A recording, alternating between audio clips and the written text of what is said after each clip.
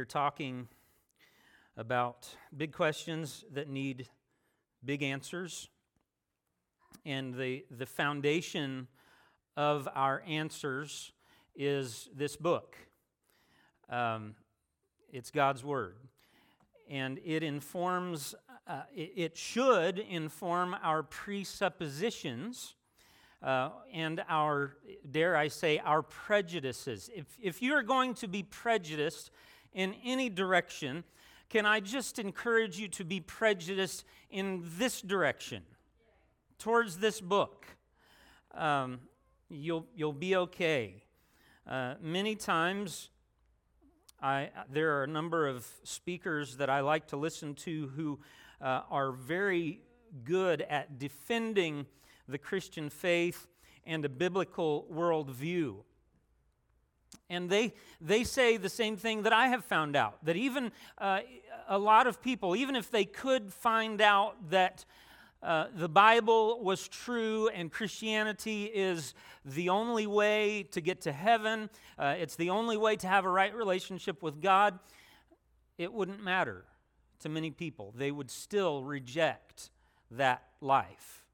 You say, why would anybody do that if they knew that it was the truth? If they knew God's Word was true, and if they knew Christianity was the right way to live, was the right way to make it to heaven, the only way to make it to heaven, why would they reject it? Because they want to do life on their own terms.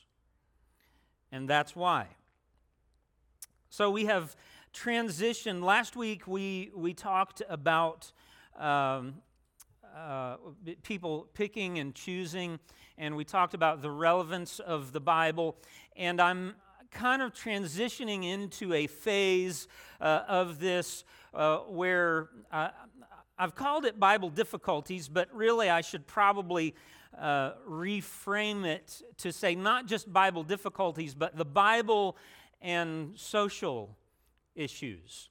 So I wanted to give you just a little bit of a heads up that starting this morning and for the next couple of weeks, we're going to be in some territory that may make some people a little uncomfortable because we're looking at some of the big issues that are facing our world, the world that we live in today. I mean, what good is Christianity? What good is the Bible? What good is the religion if it doesn't inform us about our everyday issues? Amen? It ought to address the concerns that we have, that we live with on a day-to-day basis and say, well, what about this? What about that? And today, talking about religion and politics. Religion and politics. Don't get too nervous. The two topics that everyone says, possibly some of you here, your mother may have told you, don't talk about religion and politics. If you're in a public venue or having a conversation and you want it to remain civil, don't talk about religion and politics. You know, either one of them on their own is enough to make a lot of people run for the hills. If you put them together, you have the potential for an explosive combination. Somebody smile at me. Okay, a few of you are smiling at me. Good, thank you. That helps me.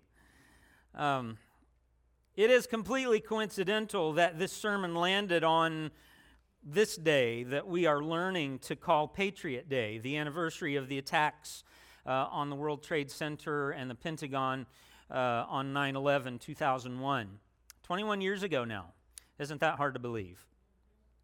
These attacks on our nation grew out of a religious and political ideology and fervor that combined together has led many people to believe that they should never mix. Have you ever thought about that? Growing out of the attacks on 9/11, people look at that and often say, well, this is what you get when you mix religion and politics. Do you get things like the attacks on the World Trade Center? So, big question that needs a big answer for Christians that live in America in the 21st century. Should they mix? If they should mix, what side should we choose? Should Christians be involved? Or should we just kind of separate ourselves and say, let's let somebody else deal with that messy work? Should Christians be involved? Well, the short answer is yes. Yes, you should. Yes, we should. Why? Why should they be involved? Well, the first reason that I want to present to you this morning that Christians ought to be involved in politics is something to do with influence. Christians ought to participate in politics of our world today because of the influence that it has on society. If you think about it, politics touches literally almost every area of our lives. From the way that we practice our religion and our religious beliefs to the economy of our world. It has to do with influence. Let me try to give you an illustration of what I mean and the impact that politics has. I don't know how well you can see this image, but this is a satellite image of the Korean Peninsula at night. So what you see here is South Korea, and this very bright area, all of that light together is the city of Seoul, South Korea. And what you see here that you can't even distinguish from the sea around it is North Korea. Do you notice the difference? The difference is obvious. You see the border there clearly defined between South Korea and North Korea. South Korea filled with light, filled with productivity, and actually in some ways one of the most Christianized countries in the world that we live in. And then the nation of North Korea, mostly completely dark. And there is essentially one major reason for the difference between North and South Korea. And that is, if you want to be a little more detailed, you would say, well, it's freedom in the South, democracy, and then communism in the North.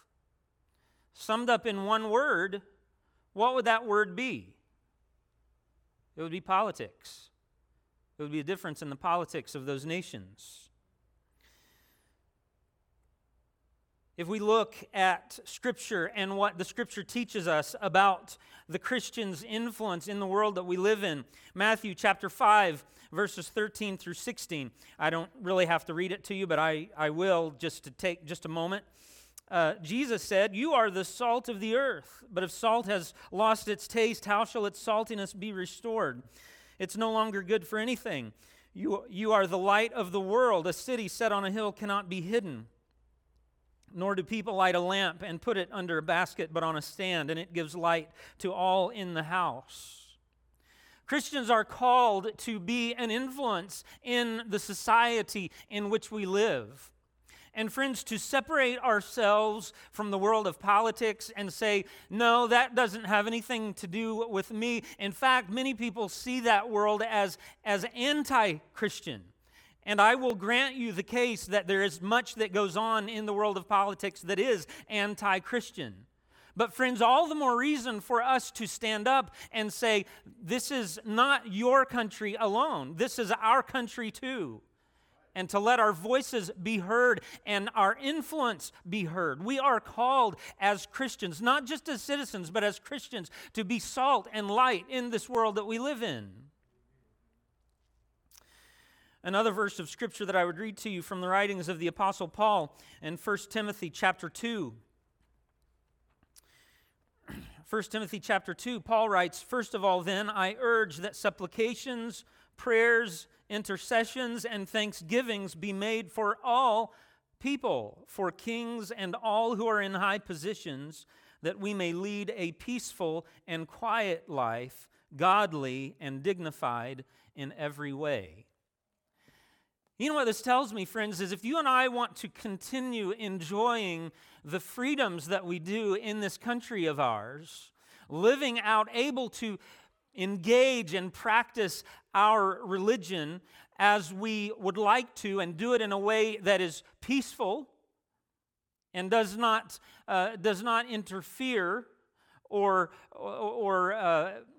press upon us the values of another system, of another worldview, then one, yes, we need to be praying for the leaders of our country, but we also need to be engaging and exercising the freedoms that we enjoy. That means we do our civic duty, our civic responsibility, and try to be an influence in this world that we live in.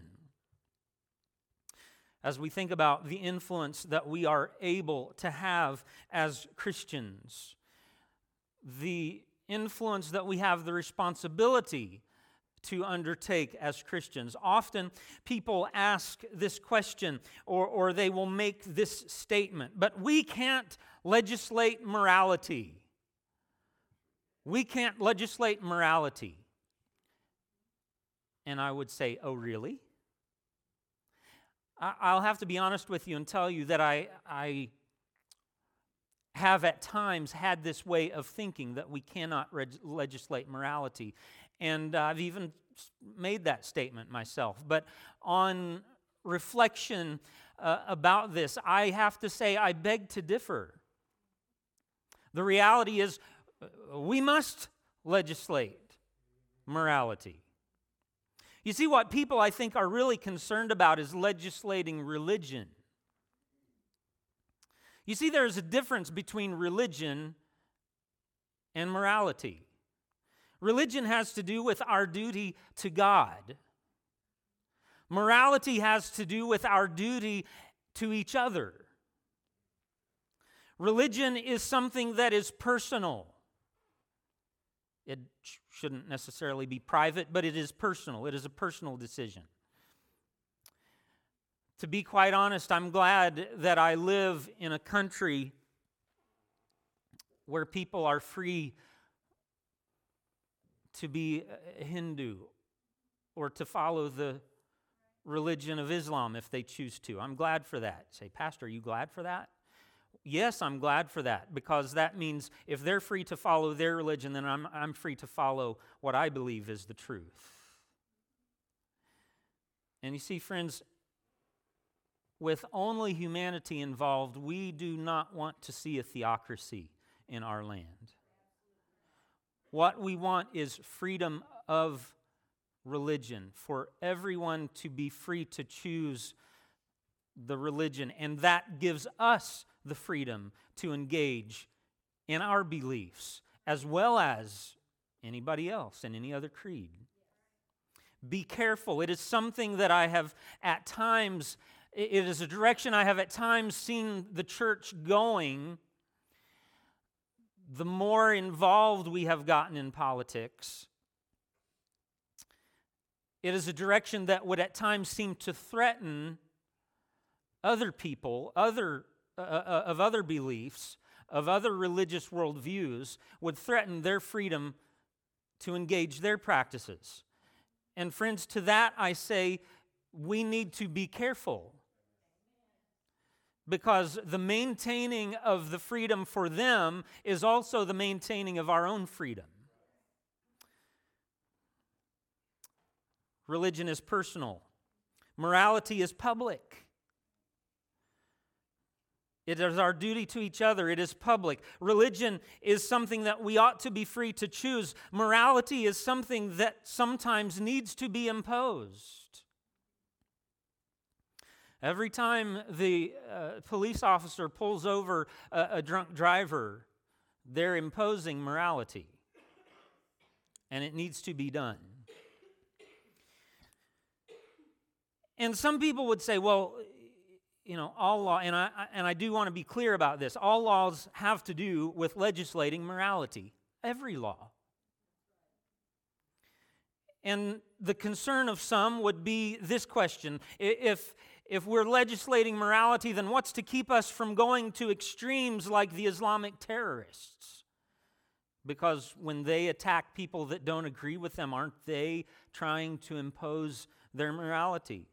Or what about, here's one, if you've ever engaged someone in a conversation about being a Christian or the Bible, often they will talk about the Crusades and all of the evil that has been committed, the atrocities committed throughout world history in the name of Christ and the Christian religion.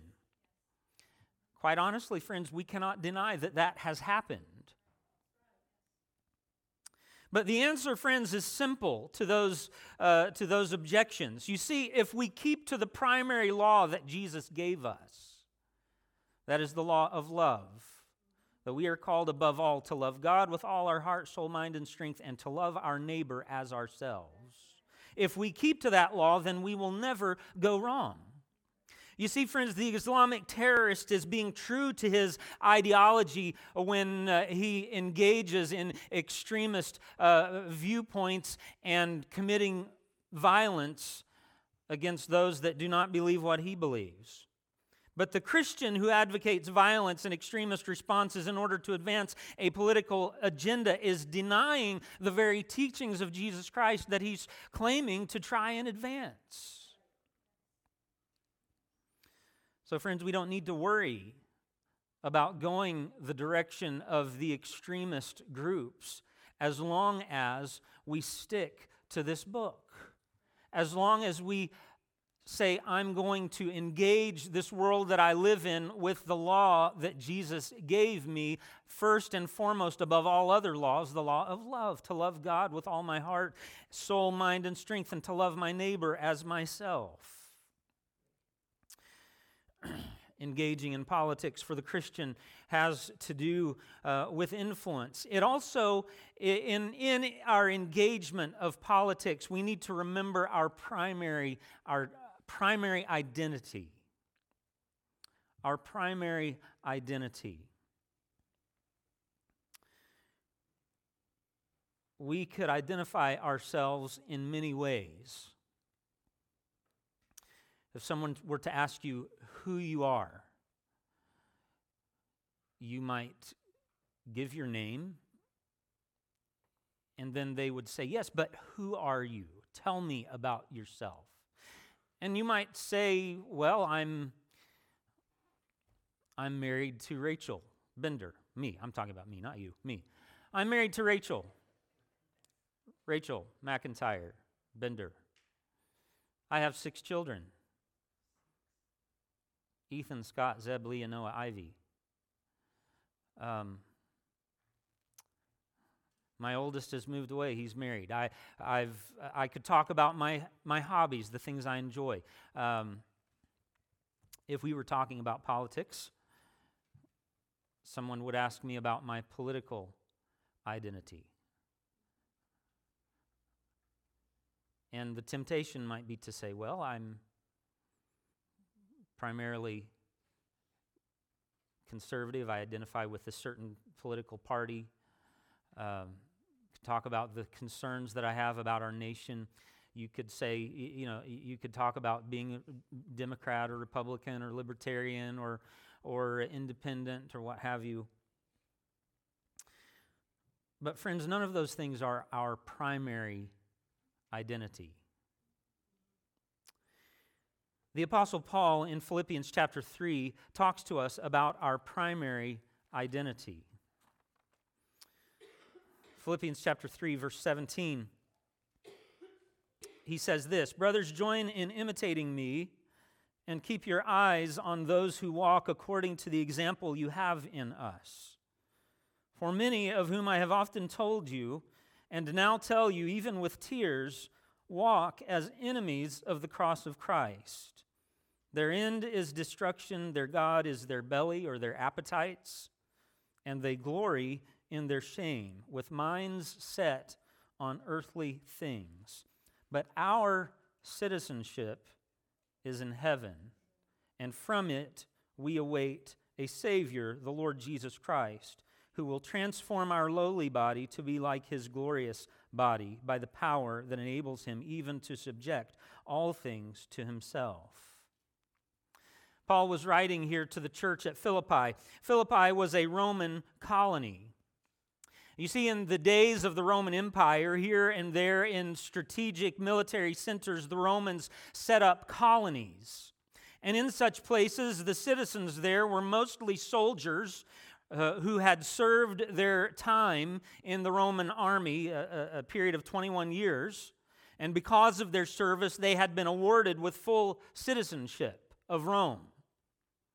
And the great common characteristic of these colonies was that wherever they were, they remained fragments of Rome. They wore Roman style of dress. The Roman magistrates governed. The Latin tongue, the language of Rome, was the language that they spoke there. Roman justice was administered, and Roman morals were observed. Even in the ends of the earth, far removed from Rome itself, these Roman colonies existed as little outposts of Rome. It was like, you and I going to a foreign country, and if you had a problem, you would try to find the American embassy.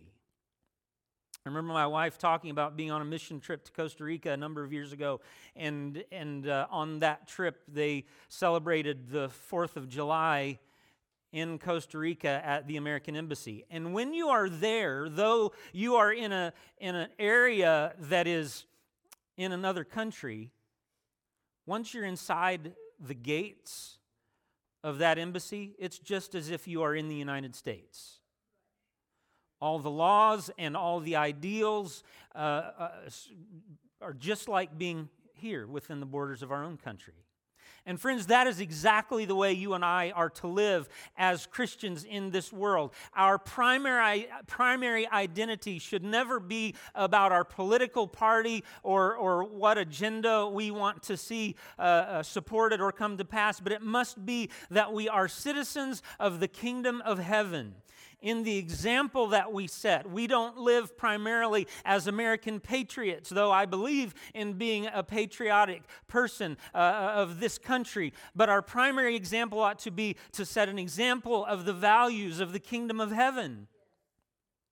They should be eternal values, not based on whatever our political party is pushing, whatever the person that we plan to vote for, whatever their agenda might be, but they ought to be eternal values. Paul here in the scripture talks about those people who walk as enemies of the Christ, and he says that their God is their belly or their appetite. Isn't that what we see in our world today? People pushing their own agendas, and often it has to do with satisfying their own ungodly appetites. Friends, we don't live that way. We don't push those agendas. But we live as citizens of the kingdom of heaven, where we set an example that demonstrates eternal values.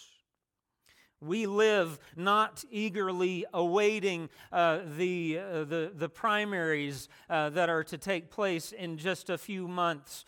We live not eagerly awaiting the next presidential election because we hope that maybe we can get our guy elected into office or our party back in the majority again. But no, we as Christians live eagerly awaiting a Savior, the Lord Jesus Christ, who will come back to set up His own kingdom and His own rule.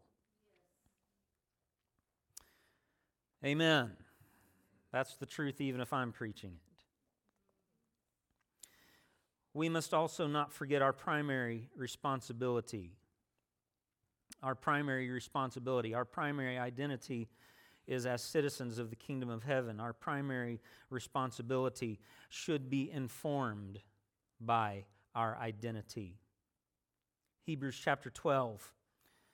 Towards the end of the chapter, beginning with verse 18 and following through the rest of the chapter. If you will try to engage with me, this is a little bit of a lengthy reading of Scripture. The end of Hebrews chapter 12, verse 18 says this, "For you have not come to what may be touched, a blazing fire and darkness and gloom and a tempest and the sound of a trumpet and a voice whose words made the hearers beg that no further messages be spoken to them. What he's writing about there is when God came down on the summit of Mount Sinai, and the people were gathered around the base of the mountain, and Moses was going up to meet with God. And the people were terrified. They were afraid. And the writer here is saying, that's not what you have come to engage with. Verse 19, they heard the sound of a trumpet and a voice whose words made the hearers beg that no further messages be spoken to them. For they could not endure the order that was given. If even a beast touches the mountain, it shall be stoned. Indeed, so terrifying was the sight that Moses said, I tremble with fear. But you have come to Mount Zion, and to the city of the living God, the heavenly Jerusalem, and to innumerable angels in festal gathering, and to the assembly of the firstborn who are enrolled in heaven, and to God, the judge of all, and to the spirits of the righteous made perfect, and to Jesus, the mediator of a new covenant, and to the sprinkled blood that speaks a better word than the blood of Abel. See that you do not refuse him who is speaking. For if they did not escape when they refused him who warned them on earth, much less will we escape if we reject him who warns from heaven. At that time his voice shook the earth, but now he has promised, yet once more I will shake not only the earth but also the heavens. This phrase, yet once more, indicates the removal of things that are shaken, that is, things that have been made, in order that the things that cannot be shaken may remain. Now listen to this. Therefore, let us be grateful for receiving a kingdom that cannot be shaken. And thus let us offer to God acceptable worship with reverence and awe, for our God is a consuming fire. Friends, if our primary identity as Christians is to be a representative of the citizens of the kingdom of heaven, then our primary responsibility is to establish God's kingdom on earth and to promote God's glory. To establish and to expand God's kingdom on earth. Friends, we are receiving a kingdom that cannot be shaken. The kingdom of the Republicans can be shaken. The kingdom of the Democrats can be shaken. Whatever, if a third party ever is successful in election, their kingdom can be and will be someday shaken. But friends, we as Christians stand to receive a kingdom that cannot be shaken, and nothing will ever be right in this country or in this world until King Jesus is in charge. And our primary responsibility as citizens, no, we shouldn't disengage and separate ourselves from the world of politics. We need to engage as citizens, stand up for what we believe is right. But remember all the time that our primary responsibility in doing so is to do it in a way that establishes God's kingdom on earth and promotes His glory before men. All of our secondary identities and responsibilities should serve this primary responsibility. Finally, in conclusion, so Pastor, which side do we take? Which side do we take? Let me read to you one more little passage of Scripture from Joshua chapter 5. Joshua is preparing to lead the Israelite people in the conquest of Canaan. At this point, they're getting ready to lead the Israelite army in what would seem to be a futile military exercise. They are to go and march around Jericho once a day for 7 days, and then on the seventh day to march around it 7 times. I'm sure there were people saying, what is this? Is just a show of intimidation? What is this? What is this supposed to accomplish? All this marching and walking. I'm sure by the 3rd or the 4th day, the people in Jericho were maybe starting to feel a sense of relief. All they're doing is marching. In Joshua chapter 5, we read about a time when Joshua is out. He's doing a little reconnaissance. He's checking out the situation around Jericho. Verse 13 of Joshua 5 says, when Joshua was by Jericho, he lifted up his eyes and looked, and behold, a man was standing before him with his drawn sword in his hand. And Joshua went to him and said to him, "Are you for us or for our adversaries?" And he said, "No." No?